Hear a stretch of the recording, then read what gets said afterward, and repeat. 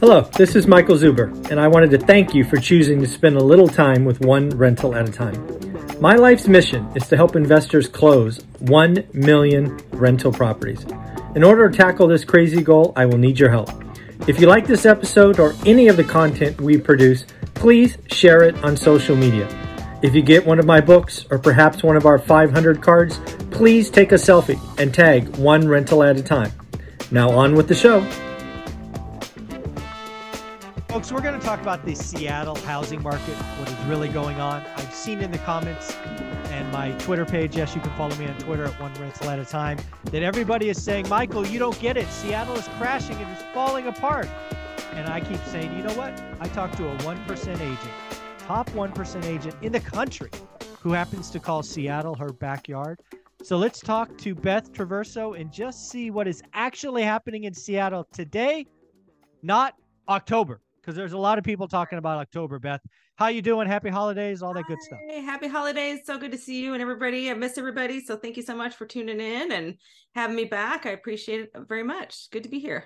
Yeah. So Beth, I don't know if you've seen it. A lot of people keep telling me, almost yelling at me with capital letters, that Seattle is crashing and I don't understand. So I know you're in the data. I know you look every day. I know that you had your peak in June and things came down, but what's been going on the last 8 weeks? Is it still crashing? Are we seeing a bottom? What's actually going on? Right. So day to it's day? always kind of tricky to call a bottom, but I sense we're kind of there is my experience and sense of it is telling me.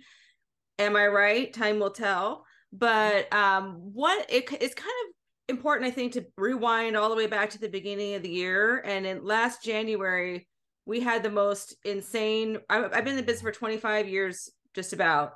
And in January, February, we saw the most intense spike of prices I've ever seen in my career. It was unhealthy. Like trying to ride a bucking bronco for agents and buyers and everybody just to try to stay on top of this. Prices shot up overnight 30%, and a lot of it was when we started having all these bidding wars where people were paying $400,000 or $500,000 over list price on typical homes in good areas, and it was just insanity and not sustainable, and that needed to stop. And that wave continued for several months. It was this intensity of like 3 days on the market, if that, and very little inventory, low interest rates, everybody piling in. It was a feeding frenzy. And so we had that incredible spike, created this like big wave and increased prices year over year that went all the way through until about April is when I started seeing it start to shift this year. So that was, right around, it's about 3-4 months of intense price increases. And then that's when the interest rate started kicking in a major way, and things started pulling back very dramatically. So we saw a dramatic rise and we saw a dramatic correction too. And so it was really interesting times to help my sellers and buyers navigate that transition and what to do when we're seeing things happening that aren't showing up in the data yet. People need to keep in mind that with housing data, there's a long lag because it's like a big ship that kind of moves slowly, or things might happen quickly, but it doesn't show up quickly in the data because it takes 30 to 45 days for pending sales to close. And then you got to compile the data and publish the report or whatever. And it takes a long time for all of that to happen. And by that time that you see the data, something else is going on. So it's really important, I think, to know people that are right in it with boots on the ground that see what's happening in the day to day, week to week, because that's going to be a lot more impactful. The Case-Shiller index is something, it just came out yesterday and everybody talks about it, but it's so far out of date that it's talking about things that we were talking about on this show several months ago. So, we did see a very big correction from, say, that April, May peak down to June, July. July was where I really felt that pain the most. And then it did continue to kind of bump along over the summer and fall. So what we are seeing as far as the Seattle area, year over year in the MLS, we did a great, screen share video a few videos back if somebody wants to look at that, where we looked at the actual data from the Northwest MLS. And we saw that the November year over year data, Seattle is still positive year over year. I believe it's about 2% positive. So Yeah, And I'm actually, no, curious. Seattle was 6.5% positive. Sorry, and all of King County was about 1% positive year over year. That's the most recent data. Yeah, what was it peak to trough? If you have the data in front of you, don't it's okay. Do you remember like peak nuttiness in May to kind of the bottom bumping along? You think it was down 10%?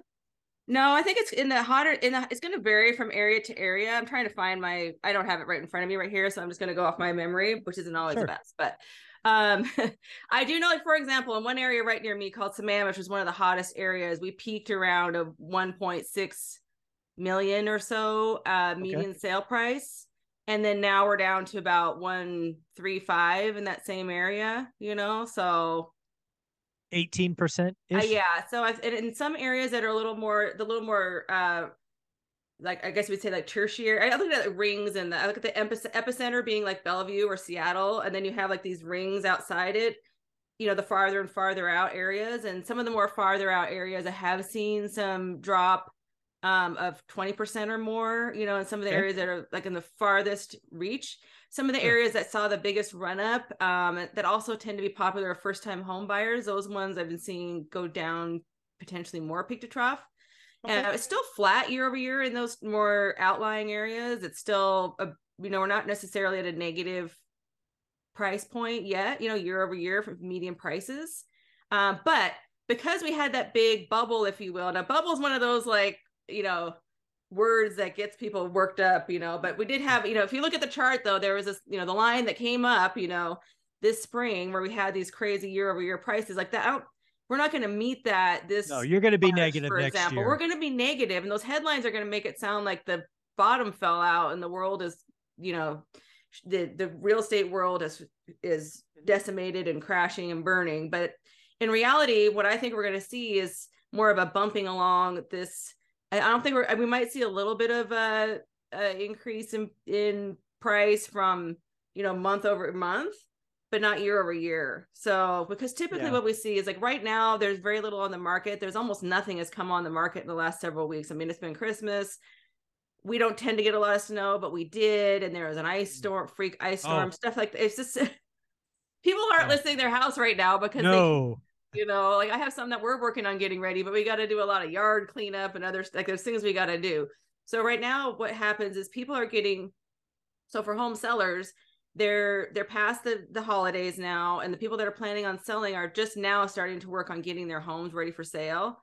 Mhm. And there's a lag time in that, so it takes about 3-4 weeks for people to start to get their houses ready to list and on the market. In our area, it requires a lot of prep. There's a lot of expectation on how a house can be marketed, so to do it right, it takes some time.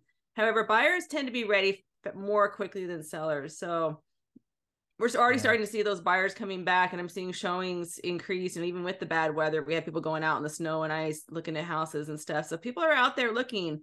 They're Wow. not necessarily quick to pull the trigger, though. People are being very thoughtful about it, which isn't a bad thing. Yeah. So, but I've definitely seen that increase in activity, big drop in listings. This week we've had maybe like 3 or 4 times more pending sales than new listings in the last week. Mm. So, which Yeah. kind of goes to be what to be expected with this season. So it's Yeah. a season. So I took a couple of things. So again, I think it's very, again, what I'm trying to parrot what I heard from you. One is Seattle, the greater area likely will show negative year on year, which is less about today and more about the nuttiness of what will be 2022, right? Yes. 2022, January to April was stupid, 400K average. It distorts the number. Of course, we're going to come off that in 2023. I think that's what I heard. Second, it's all about inventory, and there's still not a lot of inventory on that front. Beth, I do have a question. I think about the Bay Area a lot, and I think Seattle has a lot of this as well. I think there's a white collar recession coming. I think it will be disproportionately tech focused. So you've been doing this is a little bit longer than I have. What happens if Amazon and Microsoft and other Seattle based tech companies lay off 10% or 15% or heaven forbid 25%? Does that impact the market at all? I think it does, but what are It your does, thoughts? at least in certain sectors, and for a while it does. And we have seen some layoffs around here, and I think there probably are still some anxiety. There probably is still some anxiety out there about tech workers losing their jobs and getting laid off. However, that was kind of more the buzz maybe a month or so ago. Okay. And a lot of people that did lose their jobs, I know a lot of them. Some people got laid off, but what we saw was that a lot of these other tech, maybe smaller tech companies, not the Amazons, but other ones that were starving for great talent are swooping in with great job offers, That's what I actually see that in the Bay Area as well, right? There's a lot of talk about I Meta haven't laying seen off anybody be 10%. unemployed for long. They're happier now. They got a pay raise, they got better benefits, they got all these things, because these other companies are like, yes, finally we get a chance to get the people that we've been losing to these behemoths.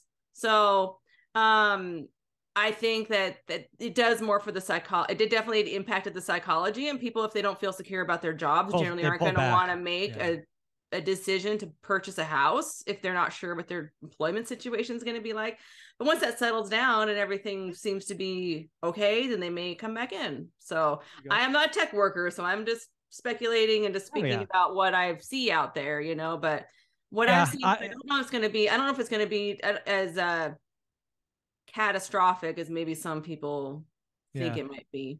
I think there's a good chance that Q1, kind of to your point, I think Q1, which starts in 5 days, if we can believe it, or 4 days, I think there's going to be more apprehension. I think there's going to be, some layoffs. But to your point, I think exactly what you said happens. There's this, I'll call it second tier of companies who need and are hungry for tech workers, who haven't been able to compete in the arms race that was Amazon and Meta and Google and Apple. Mm-hmm. Now that those people lose, they just trickle down. So I think it's going to be amazing. I do think that Q1 is soft in the Bay Area because I think there's going to be a lot of movement, perhaps. But I think this rolling recession, I think it hits tech in Q1, and by late Q2, it's like, okay, we've got who we got. We're a little more streamlined. We're a little bit more fit. We're just going to rock and roll and go forward. That's what, again, I'm completely guessing here in December, but that's what I see happening next year. Yeah, that makes sense to me. And I wouldn't be surprised. The Seattle area mirrors the Bay Area quite a bit. Okay. It always has, so I expect what happens there is going to be real similar to what happens here. Yeah. So it's going to be a lot of fun. You and I are going to be talking every week. We talk about Seattle, King County. Beth, where can somebody find you if they wanted to buy, sell, or just network with an amazing person? If somebody wants to reach out to me, I'm easy to find. You can go to my website, BethTraversogroup.com. If you want to kind of spell my name, it's right there in the corner, so you can check that out. And I'm always happy to chat with people on Facebook or other social media. I'm pretty easy to find out there. So awesome. Thank you so much, Beth. Thank you.